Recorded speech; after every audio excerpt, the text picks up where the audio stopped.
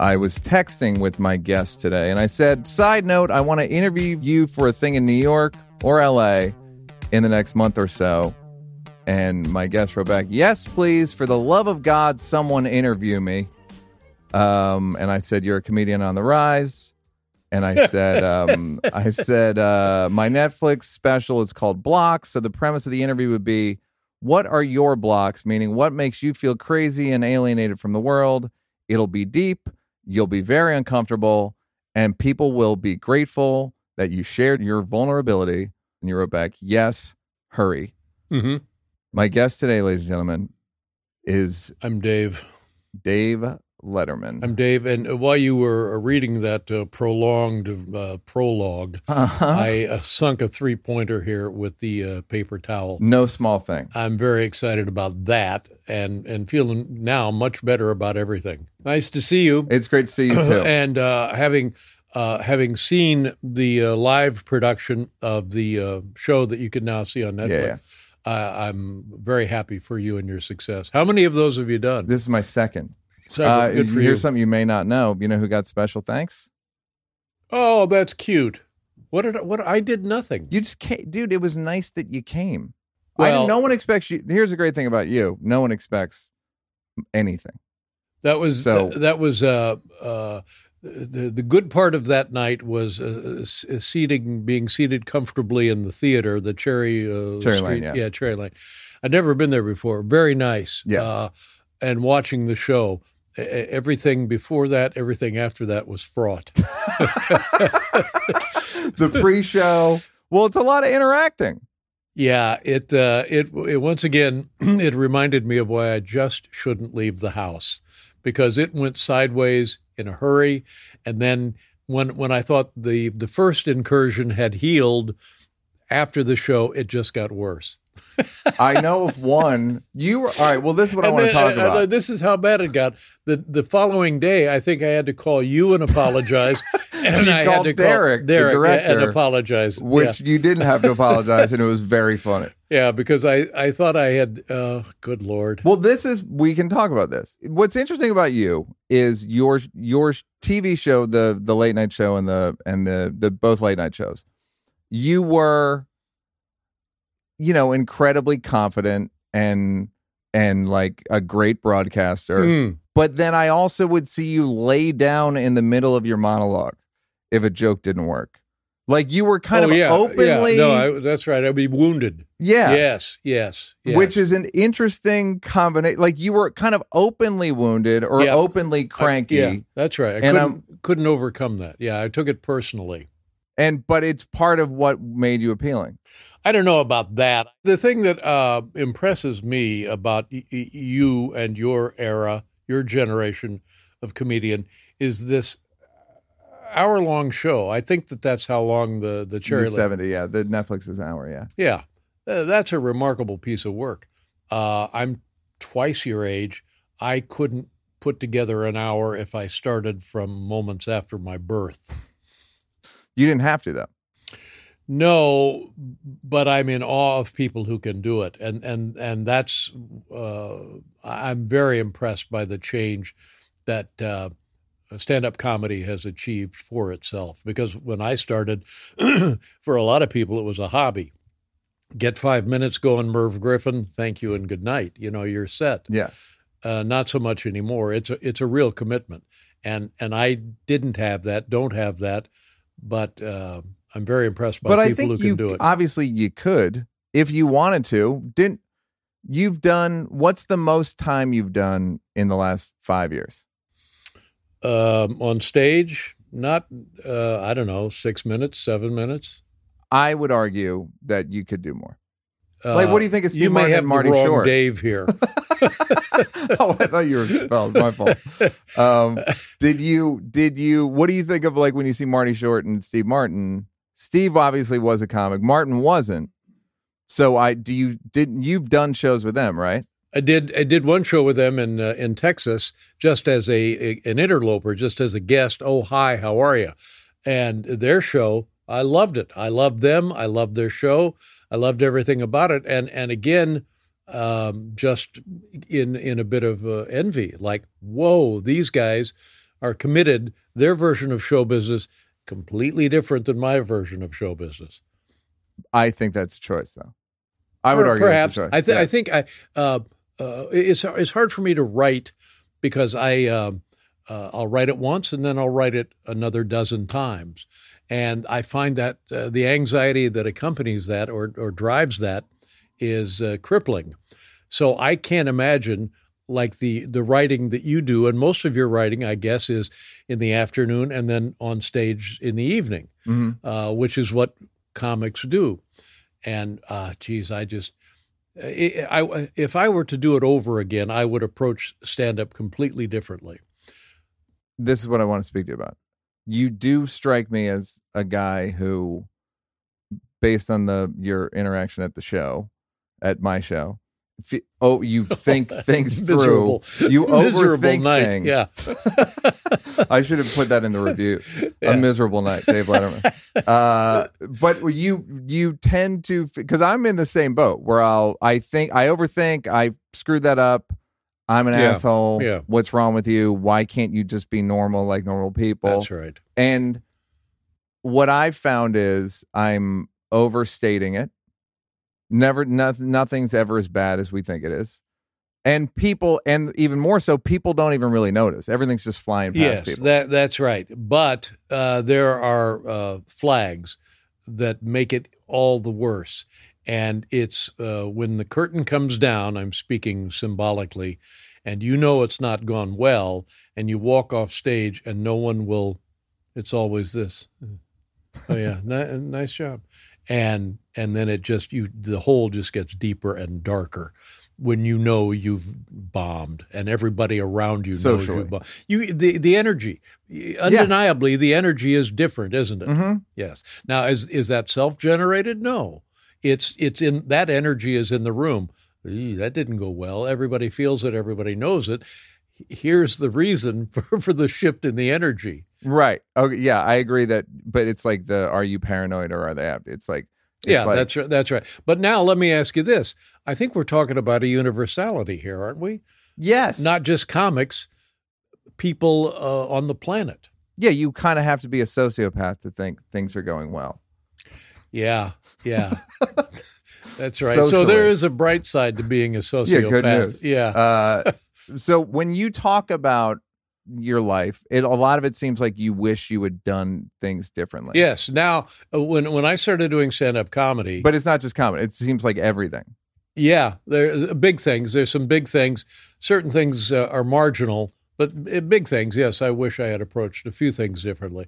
But in terms of stand-up comedy, I didn't know what I was getting into necessarily because my model was the Tonight Show with Johnny Carson. And you would see 2 or 3 comedians on there each week, and they would come out and they would do 5.5 minutes, and then they would sit down with Johnny. So that was the goal. Get yourself 5.5 minutes, sit down with Johnny. What I wish I had done was made my time on stage more anecdotal, more biographical, because who isn't endlessly fascinated by themselves? Mm-hmm. So that well of material is infinite. Yeah. Okay. Do you find that you overly regret the life stuff? I know you feel like you had kids too late, right?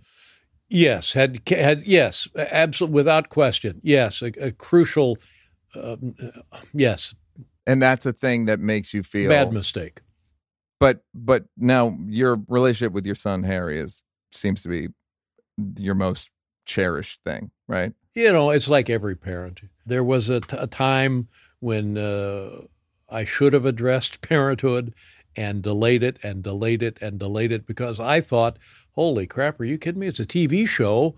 There's nothing more important than a TV show. Leave me alone.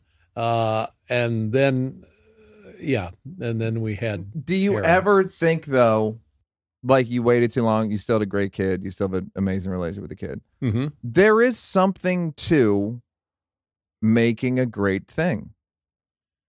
Right? Yes. And I'm not talking about Emmys. I'm talking about literally the day-to-day. Yes, you're correct about that. That's a lovely part of life, being able to do that. I'm just not convinced that that's what I did. But You know that's dysmorphia. Okay. Do you know what I mean? Like, you did a great thing. When I have this conversation with my wife, which is hour to hour, Of course. she always says, look at you. How many people did you employ? You had maybe 100 people work for you. That's a great thing. That's something to be proud of. And I just think, wow, you are on the wrong side of the freeway here. You ran it's like owning a carpet factory or something. Yeah, that's right. Like, think about all the people. The local economy. You're not looking at the local That's economics. right. Yeah, support your local merchants. And there's now, having said that, there's probably nothing anyone can say. Of course not. Right. Of course not. No. Now, let's just pretend that this goes really well. This will carry me through the next 24 hours. I think it's going well. Well, that's what I was going to explain to you. We're not finished. No. But now let me ask you this. Are you this way? You're this way and then some? Well, first of all, it's very hard to get a sense of what your life and or impact is, right?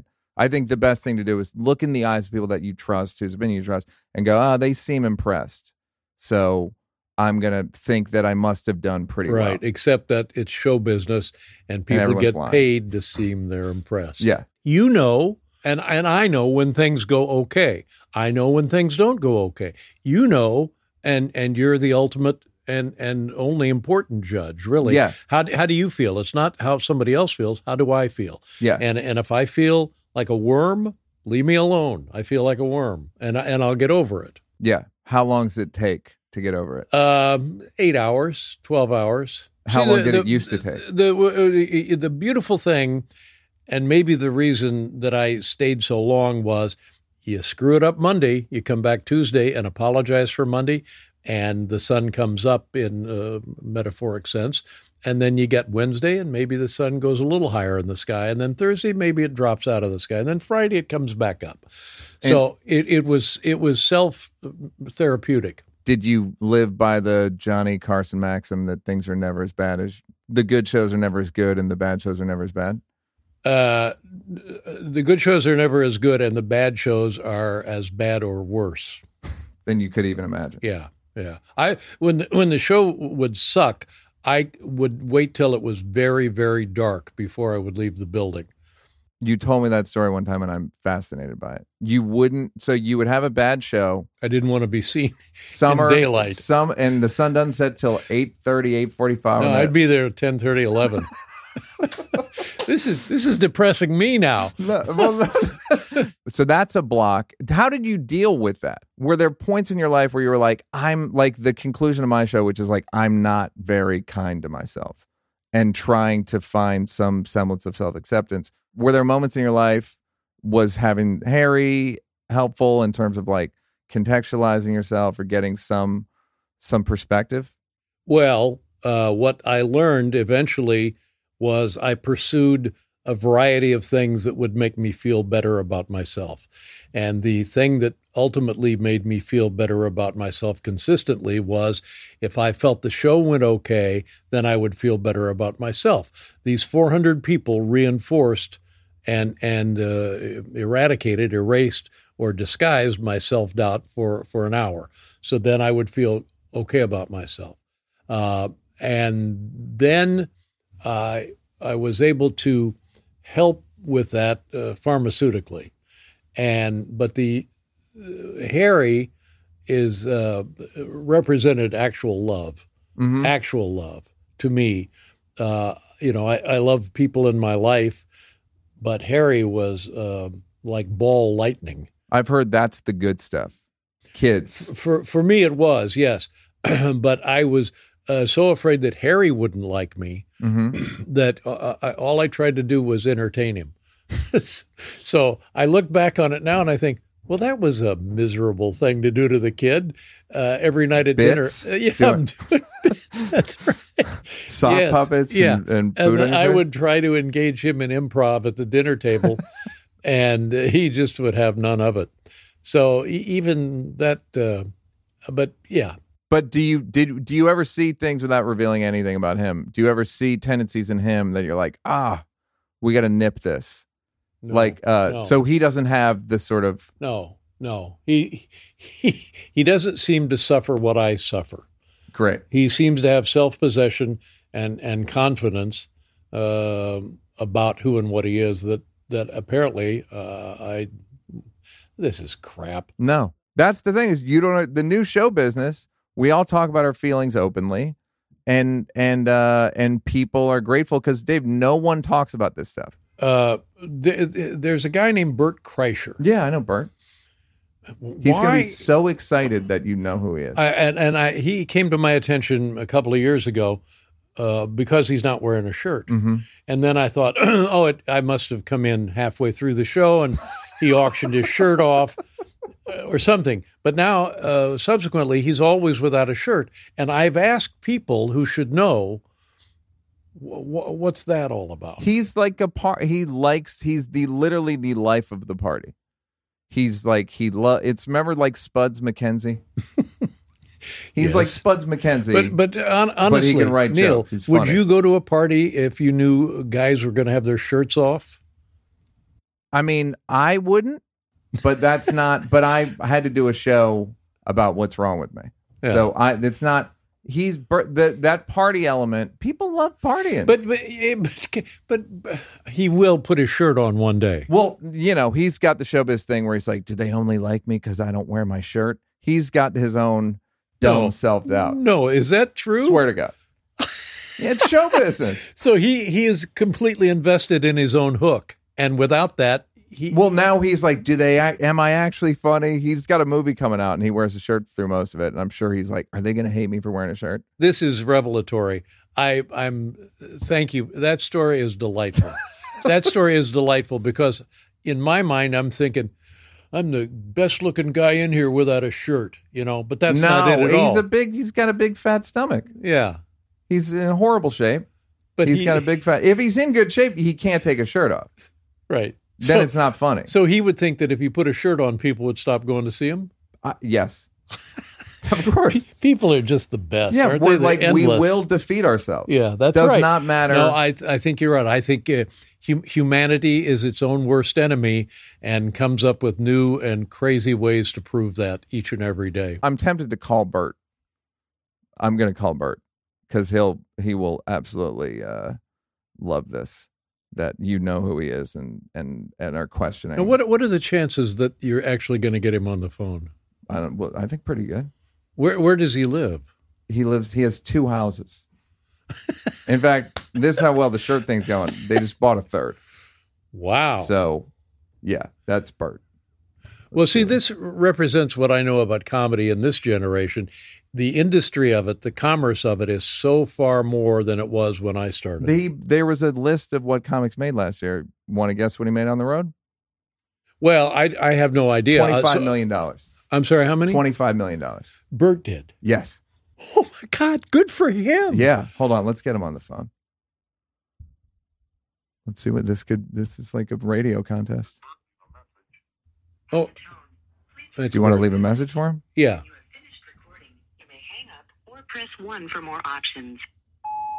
Hi, Bert. It's Neil Brennan and Dave Letterman, and we're talking about you and the fact you don't wear a shirt.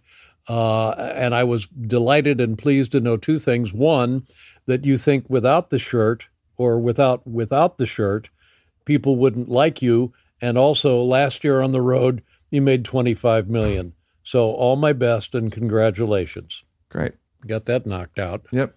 Took care of that. Do you ever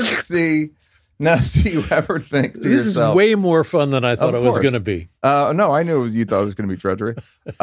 Do you have any other showbiz questions? Any other comedians that things may come to me, but this is the one that I was curious about. Yeah. So do you ever look at your level of like your neuroses as being kind of the engine for this great life you built for yourself? Because I know that you've got to think objectively, because as I do, this is going real. Like I think to myself sometimes, like, how much better could this be going? And then you're into like, it's like Formula One stuff where it's like microseconds. Mm-hmm, like how much more, what higher peak is there for you? Well, to me, I'm still at base camp, honestly. Yeah, I believe you. No, that's it. And I, looking back on the life now, You own a race car team yeah. from talking. Well, yeah, I don't have real problems. And, You're right. And the world is a real problem. So I feel stupid talking about it. Who else can we call? I mean, look, it's kind of endless at this point. You know everybody. I do know a lot of people. Well, let's talk about your old partner, your old writing pal, Sure. Dave. Saturday Night Live. Yes. What did you think? Here's what I've explained to people. You ever hear that it's an old bumper sticker? I root for UCLA and anyone who's playing USC. Dave is for black people and whoever white people are against. That's my interpretation. Mm-hmm. So I think he sees with Kanye and Kyrie getting in trouble, like, oh, Dave did a joke about OJ where he's like, oh, he's in trouble. Like, he will defend whoever needs defending. So, all right, let's get back to you. We have a premise to work here, which is these blocks. Okay. So the blocks of your life, self-esteem. I will say that having seen your stage version of the Netflix show, in addition to being interesting props, very effective symbols. Yeah. They're good looking. Yeah. And they were expensive. You have them in your house? I do. They were very expensive. Good. Now I will just got the idea. Maybe I'll slide one your way. Oh, thanks. Yeah. No, it would mean the world to you. How did you find dealing with a staff? Did you find that hard? I find that very hard. I found it impossible, and I got to the point where I said, "This is not why I left Indiana. I didn't leave Indiana to go into personnel. Yeah, I just left Indiana because I thought I was funny, and it made me feel good if people would reinforce that doubt in a positive way. That no, he is funny." But I was miserable at it. I didn't want to know what was going on. And people would come to me with problems, and people would be crying, and I would make people cry, and it just let the air out of the whole thing. And I'm saying this is a shortcoming of mine. It's I don't know. It's hard. It's a different job. Some people I know are very good at it, and from time to time on the staff, we always had a group of people that would. Excuse the expression, the adults in the room, and they would be very good at it. I tell you, here's what I'm tired of. I saw it the other day. Did you see what I did there? When will that go away? Somebody doing that as a bit. Oh, I'm sorry. And then before that, it was ish. Well, yeah, socks ish. That when will that go away? How does that start? And why do people think, oh, I'll put that in something because I heard somebody else do it, and it's got to be funny because I heard somebody else do it? How about I just threw up in my mouth? That was a big one. That was a big punchline for a few I didn't know that was a thing. That was a big throwing up in your mouth? Yeah. I mean, I've heard it. I didn't know it was one of those things I'm trying to describe. Yeah. No, you're talking about hacky comedy. Yeah.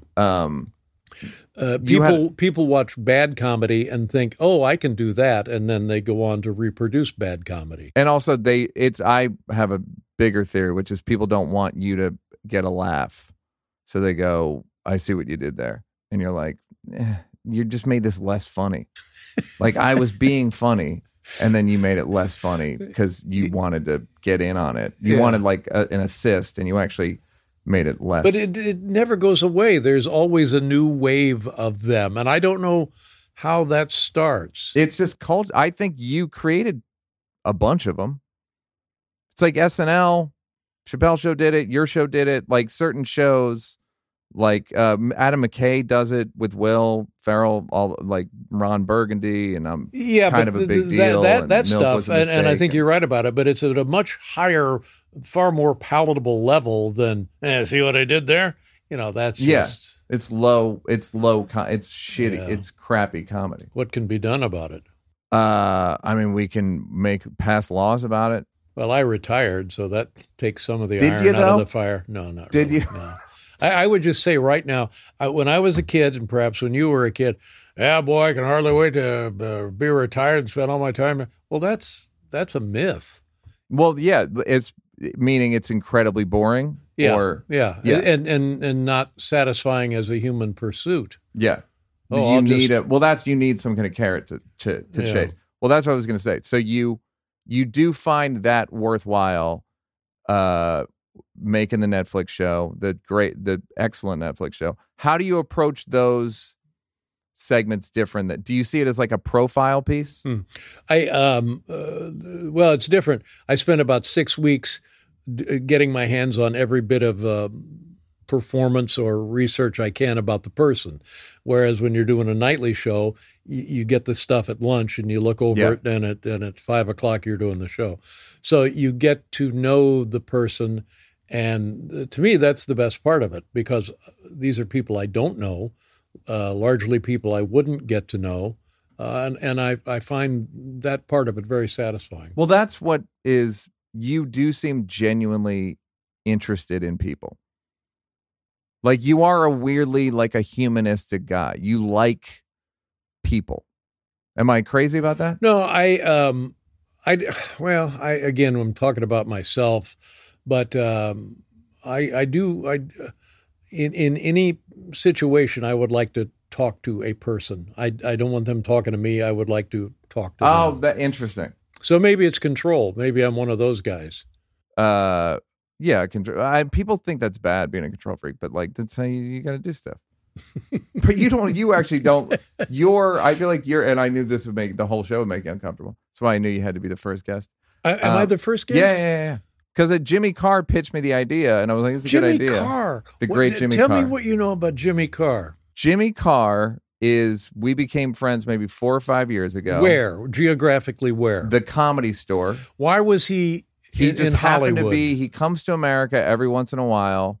All of his business is in Europe and England specifically. Yeah. He comes to America just to kind of like, hello, I'm Jimmy, and I'm doing great. He had watched 3 mics that day, and he was like, it's so great to meet you. And like, we became very good friends. The thing about me is, because of the types of show I make, or the types of shows I've done, people will kind of confess stuff to me. So me and Jimmy have a kind of helpful, the kind of cute psychological relationship where we talk about our problems. He's had like very bad panic that he's dealt with until about 6 months ago. He would wake up every morning on the dot at 6 a.m. like this. Every day. Panic. 6 a.m. like an alarm. And he's just did something to get him out of that. He's just a really funny, great joke writer, and he likes the action. He likes having a lot of busy work, and that's the thing, when people say, when you look back in your life, you're not going to think about work. There's times when I'm like, I've had some pretty special experiences at my work, because it's not a regular job. It's not construction, I have like real emotional connection with people that I don't think you get at most jobs. Perhaps. I think sometimes the notion that it's show business by which you get these special events in your life sort of undercut it. It's sort of like, yeah, okay. You're with the circus. Fine, that's good. But Jimmy Carr, I actually met him. Judd Apatow introduced me to Jimmy Carr, and I knew quite a lot about Jimmy Carr just from watching. He does quite a lot of work, and then I watched his most recent Netflix special. And he comes out and he does this thing that I guess Ricky Gervais also does. These are just jokes. These are not the actual events. Nobody is getting hurt here. I'm just talking about something, and it's only a joke, and they're designed to make you laugh. And I thought to myself, well, that doesn't work. But apparently it does work. Yeah. People leave him alone, right? They did. They finally got him on that special. He made a joke about Roma, or gypsies, as we know them. Made a joke about gypsies, and the Confederation of a group condemned him for it. And what was his penance for that? He had to apologize. He had to. No, I actually don't think he ended up doing anything. But that's what, in this sort of cancel culture, largely, unless it's close to illegal, you can say anything, and it's kind of a fake cancel. There's a bit of a wrestling to it.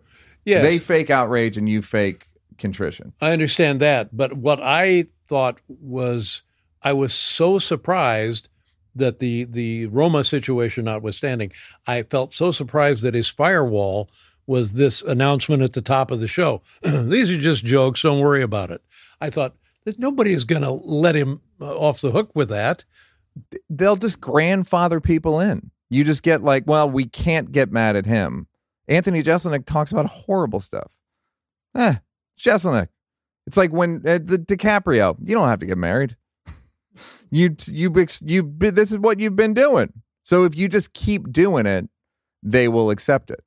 We have to get back to the premise. Well, no, wait a minute, because this I've seen Jimmy Carr on some panel show that he does, and he comes. I didn't realize that he came to the United States, and at some point, I become aware of the fact that Jimmy, for one reason or another, quit paying income tax. 1 year, he did the thing that like most famous British rich people do, like the Rolling Stones got in trouble for it in the 70s, where you maybe say you live somewhere else, like some island or something. My inference was that this was more heinous. They made it seem more heinous. My understanding was they were making an example of him. I see. Okay, but it was no more heinous than anybody else. So I was thinking, if that happened to a comedian, a well-known comedian in this country, that person, he or she, may be done. But over there, not only is he still working and thriving, it's now part of his professional CV. Yeah, that's right. Yeah. People are, well, Jimmy, have your accountant call me. It's like that now. Yes. No, yeah, exactly. Well, here, you could almost make a case that the right wing would be like, don't pay taxes. You know what I mean? Yeah. Like, you're forgetting about the new America. Yeah, way to go, pal. Yeah, I wish I had the strength to not pay taxes like you. Yeah. Hey, do you like me? Do you like the podcast? Did you like Blocks on Netflix and 3 Mics on Netflix? Come see me on my new tour. Brand new, Neil, coming to Madison, Nashville, Salt Lake City, San Diego, Washington, D.C., Baltimore, Atlanta, New Orleans. Thought it was going to be New York. New York's coming. Austin, Houston, Dallas, New York. Told you it was coming. Philly, Boston, Los Angeles. Figured it would be Angeles. Los Angeles, Denver, Phoenix, San Francisco, Seattle, Portland, Chicago, Minneapolis, Vancouver, Toronto. If you have a good airport, I'm coming to your city. So come fuck with me. It's a good hour, and it's called Brand New Neil. Go to neilbrennan.com for tickets. Please cure my clinical depression. Actually, it's not bad right now, thanks to you.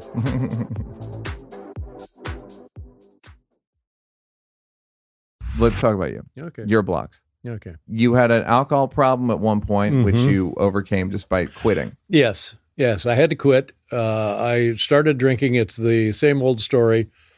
And it was for a while, and it was okay. Dad's having a scotch and soda at Christmas. What's that taste like, Dad? Well, here you go. Here you go. So I had it and loved it. Whereas you think an 11, 12-year-old would find it repellent. I thought, wow. Yeah. Pretty delicious. Yeah, they make this for kids. And that was the beginning of it. And then I just quit. But, I just loved being drunk. You like the feeling? I don't like loved the everything feeling about it. Yeah. That's what I was going to ask you about. So you always struck me as a guy who, like, when did you feel most attuned to the cult? You feel like you're like, there's something old fashioned about you, especially when you make that face. There's something old fashioned about you. Like, you're from the 50s in a weird way. Like, well, I am from the 50s. Do you feel anachronistic now? Do you look at the world? At what year did you start going like, what the hell is happening? Because in the 80s, you still seem like you were just a cool dude. You were about as cool a dude as there was. You were Steve Dave McQueen. You were for TV. You were the only cool person on TV, Okay. and I know this kills you to hear. Yeah, it does. Doesn't kill me, but I don't. Anyway, yeah, that's an interesting question. When did I realize that I had left the building? Yeah, like where you just, because I'm starting to get there where I'm like, I don't know. Yeah, Like well, I don't relate, and I don't have the same values. well, it's like a slow boiling infection. There's a phase where listening. Go I on. don't. I don't know what happened to why. What? Who are Where's these Frankie people? Valli? That's right. That was. I said, can we get Frankie Valli on the show? Is Tony Dow still working? But you would have like the Clash. You had really this cool is music. this is on late because night. I had smart people, Sheila Rogers and her production staff, booking the show. You know, they that was their business, was music. So, and Paul, oh my God, Paul was and still is. Although I think he's a little like I am now about Frankie Valli. Well, Paul would love Frankie Valli. Well, yeah, he can see like the inherent value of Frankie Valli. But like I always thought that the way you would do field pieces, your remote pieces, felt like there was like a 50s industrial film quality to them. Well, I think that was because in those days when we started, which would have been in the late 70s, 79, 80, around in there, nobody was doing comedy like that where you just go outside and do comedy. I don't think. Now, maybe others were doing it, but you had, like half-hour syndicated shows like Los Angeles PM or whatever they were called when they'd go out and do features. We would go out and try to do something funny. So, yeah, I think that's an accurate assessment. Now it would look anachronistic. Is there a part of you that felt like that you wanted to be like rebellious on TV? I always thought, wait till I get on TV, I will be whatever everybody has been waiting for. And I really believed that. And I had people with me who felt the same way. The head writer in those days, Merrill, felt the same way. And the people that she recruited felt the same way. And then, so we got on TV and we realized we're exactly opposite of what people want on TV. For the morning show. For the morning show. And then later I was torn on the late night show because I thought, is it too weird? Should it be less weird? Should it be right down the middle of the road? But I think luckily it was more weird than it was less weird. That's what I wonder about is like, I know when doing the show I did, there was like a level of anger to it. Wait a minute, you did a show? Yeah, a TV show. I don't like to talk about it. No, what TV show did you do? Show. I'm saying I it wasn't thought my you show. did the Neil Brennan show. No. God, and here's Can you Neil. imagine? Can you imagine? No, I think that's why I was having trouble. This might be this. it, and we spared no Is this expense a on this. podcast? Or This is a what podcast, but people. Here's what happens now: people will put it on YouTube, and it will get hundreds of thousands of views, if not millions. Really? Yeah, this for real. Little number here. Bert, stupid Bert. I didn't. You're putting You didn't words say in my it, mouth. but it was coming from your neck. No, You know what I mean? no. But now, next time you see Bert, he's. I don't appreciate you calling me stupid. Is he gonna? No, we'll be like, I can't believe you called me stupid. You won't be able to understand what he's saying. Then Letterman said, I know you called So me. who of your group and you're in pretty good company. Your comedic peer group and your CV is very impressive. Thank you. Now I can This is dismiss it. chrome-plated. Right, but I can dismiss it okay, but like you can. And you know how you think I'm stupid when I dismiss Just it? indulge me here. So your friends, tell me your friends. Okay, we have Dave, your buddy My Dave. like class? No, yes, your class. Well, that's right. the thing is my class, I'm sort Bill of Burr. between. Bill Burr in your Burr's class? above me. Above you. Burr's above me. How many years above you is he? He started in the mid to late 90s. I didn't start till like I did a little bit in the early 2000s, but I didn't really start till 2007. And where is Jerry Seinfeld? In the pantheon of comics, where is Jerry? Is he like he's just ascended? He's like ascended to he's like a saint? just like no one's thinking god? like I want to do those Seinfeld, like he's just above. Mm-hmm. He's like his own. But if he were thing. to walk into, is the Comedy Store still where you guys Yeah. go?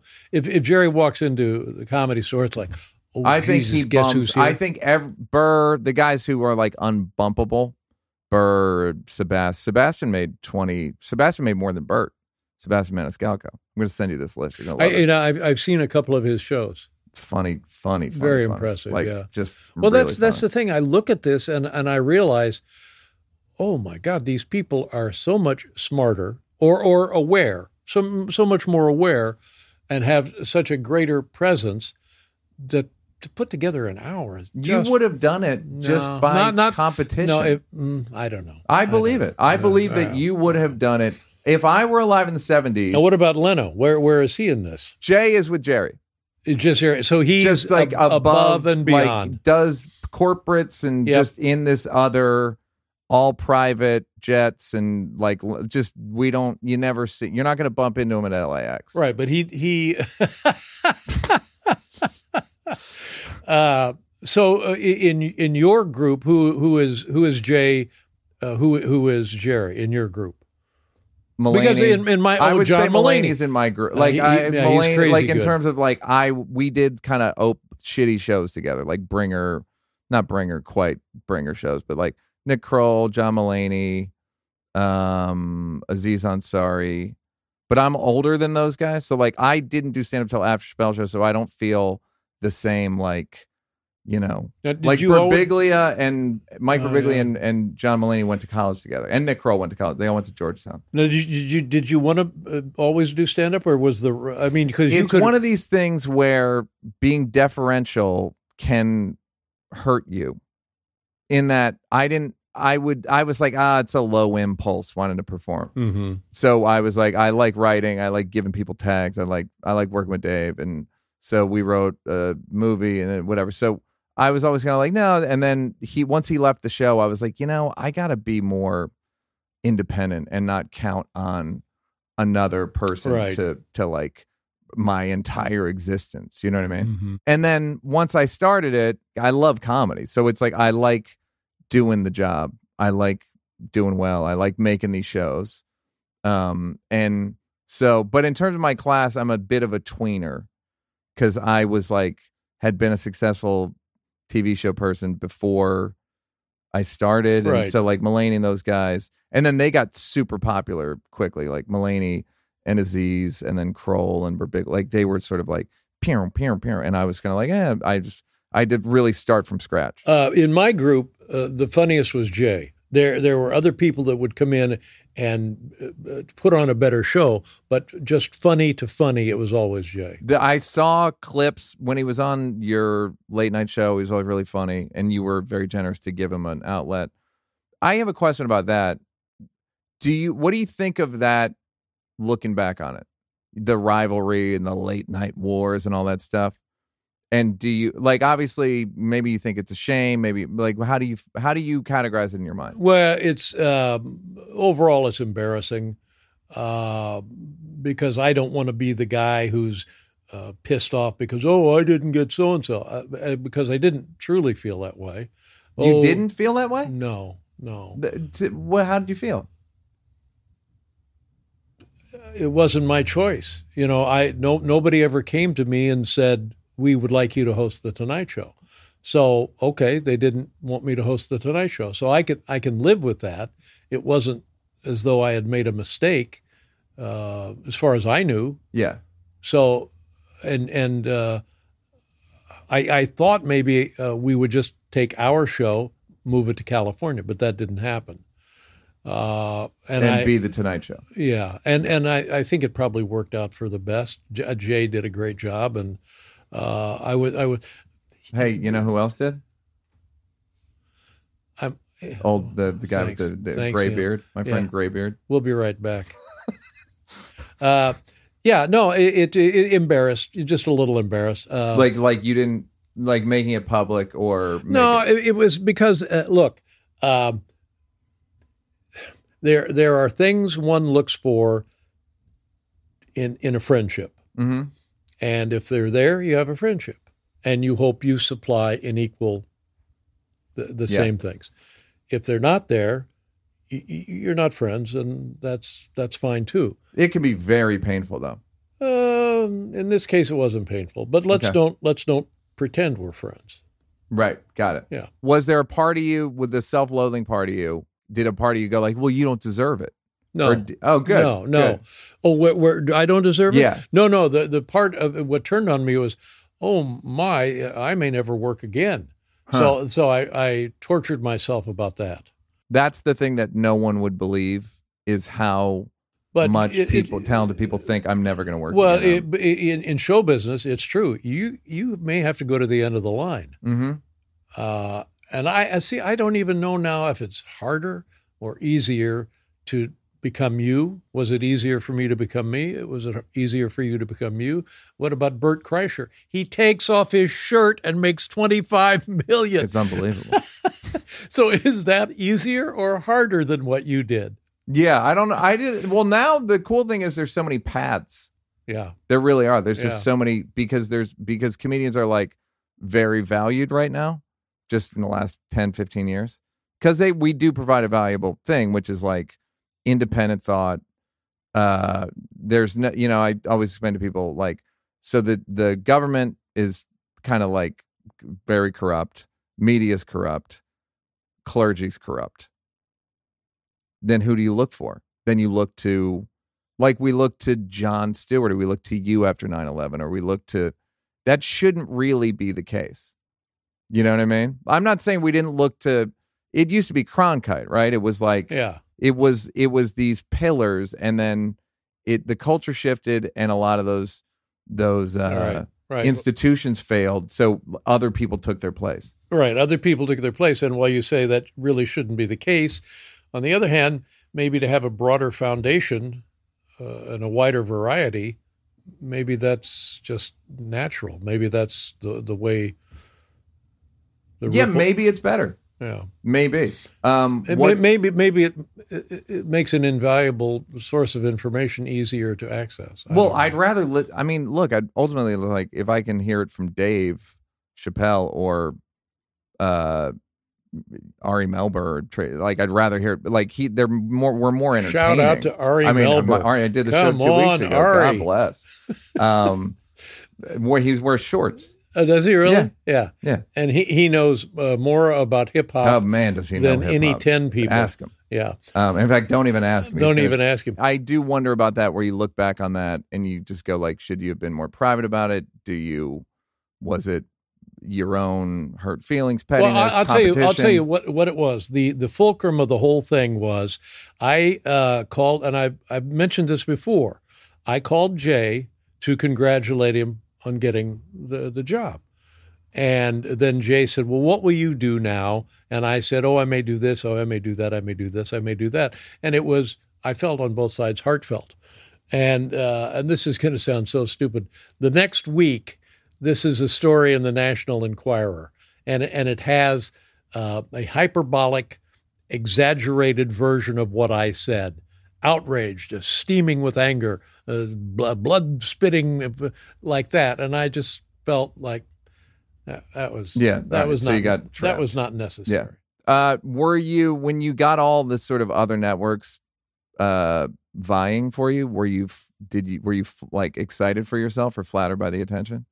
Sure. Yeah, because like I said earlier, I went from a position of, holy gosh, I'll never work again, to suddenly, we got a Brandon Tartikoff's at Paramount, and they're talking about this, and Fox is coming in, and CBS is here, and like that. Yeah, so it was, but it's show business. Ultimately, show business. I'm now one of those guys. I'm officially on record as whining about my life, and I have really nothing to complain about. Come to the right place. Yeah, I guess I did. Nobody told me I'd be the first. Well, you don't have to be. I'm not. I don't know how I'm going to roll them out. Okay. Well, I'd like to be. Give me pick a number. Well, who would? No, now you want to know. Well, no, wait a minute. Who else have you booked? The competition between like Corn Pone Values Dave and Showbiz Dave. Yeah. Because you're a Showbiz animal. Yeah. No, you still want to win. I think first is exactly where I want to be. Yeah. Why not? Yeah. Why not? And what do you make of, because you asked Ted how your show does. You want to know how your show does on Netflix? I talked to Ted. Ted's been very kind to me. Ted and I have a very friendly relationship, unlike any other. You know Ted, isn't he? I've been. He has a party and I go. Oh, you don't have to dismiss it like that, but he's like no other person I've worked for or worked with in that capacity. Yeah, he is a big fan of comedy, and he's been very, very nice to me and very supportive. Yeah. Yeah. So I'm, I guess where I am now with Netflix and with Ted is maybe the best place in that dynamic that I've ever worked in. So when you talk about you be bummed from doing a bad show, oh my God, right? horrible, yeah. And then you cheer up.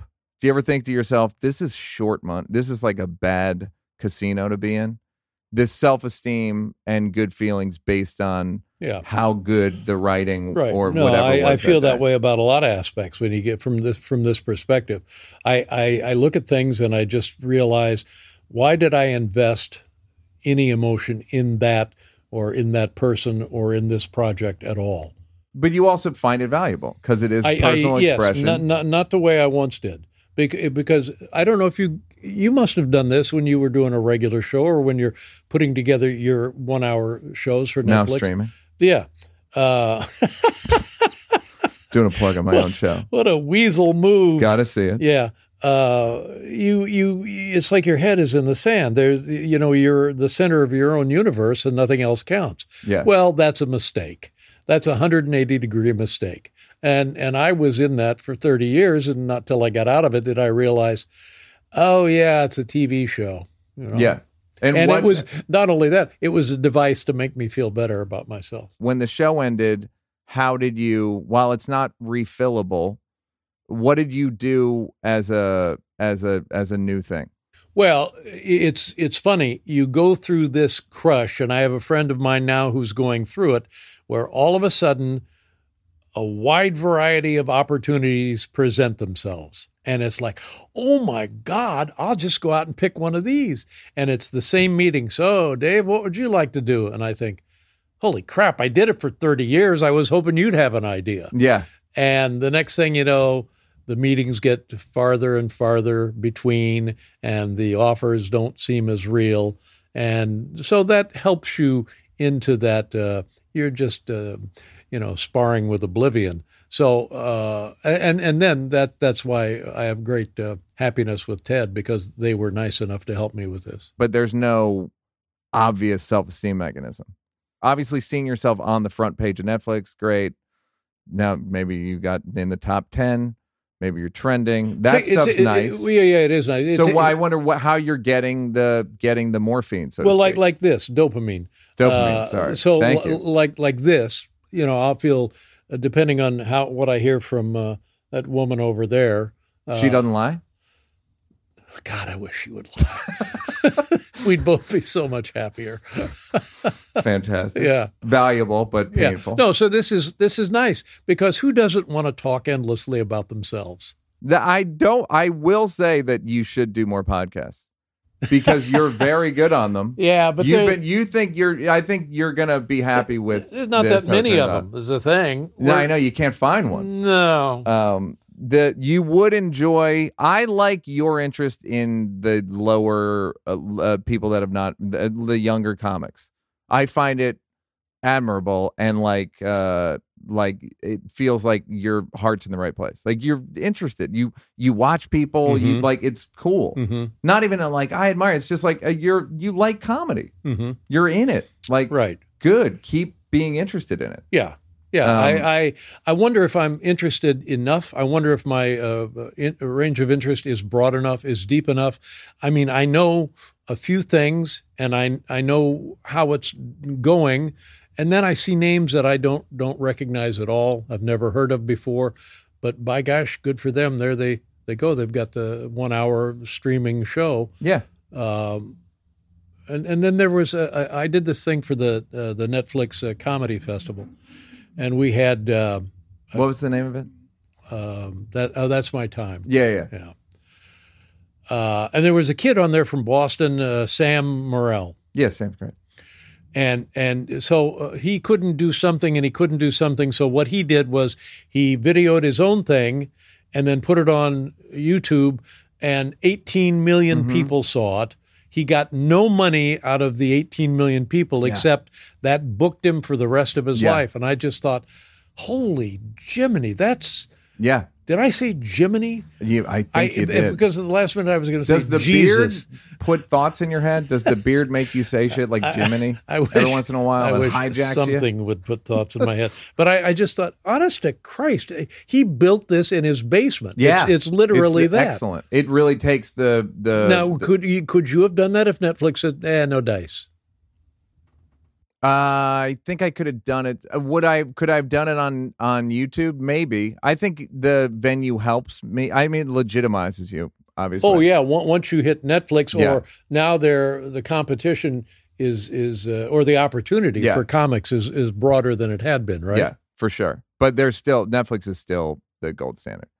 But my question for you is: so did you wean yourself off of that level of a crowd, 400 people, or did you replace it? I would do things like I went down to Texas, and because it's like being a former athlete in a weird way. That's right. You don't want to be the casino greeter, yeah, or maybe you do. I don't know.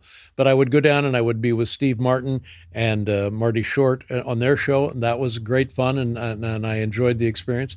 And you did that with smaller live shows, and you just anything here and there, like the other day. Chris Russo. the Mad Dog. So he's inducted into the Radio Hall of Fame. Yeah. And they asked me if I would call in and congratulate him. So I did. And that was fine. I thought, oh, there you go.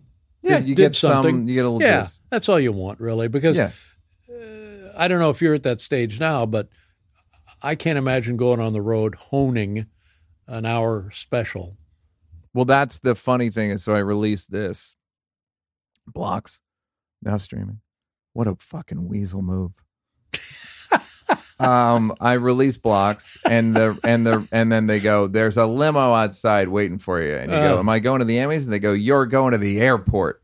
You just have to go on the road, and you're like, It's again grateful. Yeah, but it's wearying for sure. Yeah, it's hard on your body. Right, that's right. So I had enough of whatever the routine is. I had enough of my routine. So small things here and there are useful. And do you find yourself overall healthier, like mentally? And no, I wouldn't say so. But it works. It works. But there are too many other things to deal with, other than your own peace of mind, or things that assault your peace of mind. I mean, the idea of retirement being your golden years is just horse shit.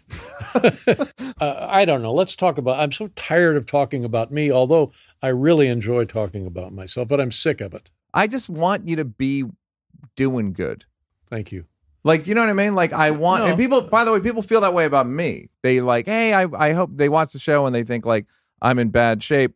I know that what you're going through is manageable because I'm managing it myself. We're both very lucky. We just have we have an inner monologue. We got a tape that's a little faulty. I just finished reading the Michelle Obama book, and I thought, well, let me see what she's up to in her second book here. And page after page after page, it's exactly what you and I are talking about. She struggles with the same thing. And I thought, wow, okay, it has to be universal. Yeah, like that's if everybody. She and I are representative of this issue. It has to be everywhere. Yeah. And do you have a plan do you work on it? Well, she really works on it. And what I work on, and again, going back to the Chris Russo thing, who knows if anybody heard that? Who knows if it was even on the air? But just the act of trying to make him laugh, that was good for a week, you know. And you know when the bat cracks. Yeah. Well, I heard it crack here a couple hours ago. Here's what I want to say to you. Yeah. You're not going to like it. I think you're incredibly valuable. I think you're incredibly unique. I think that I wish if I could take your doubt from you, I would. You're also you are and were always such a cool fixture in American life, and I just think you're just excellent beyond. It's not going to help you minute to minute. I'm just letting you know, you respect me, I respect you. Thank you a lot. Thank you. I would honestly, I would feel better about myself if I could have done what you have done with the current Netflix effort. You want to hear a small world story? Yeah. I wish I could have had a TV show for 30 years. Oh, that's sweet. We'll be right back. Did you bring a clip?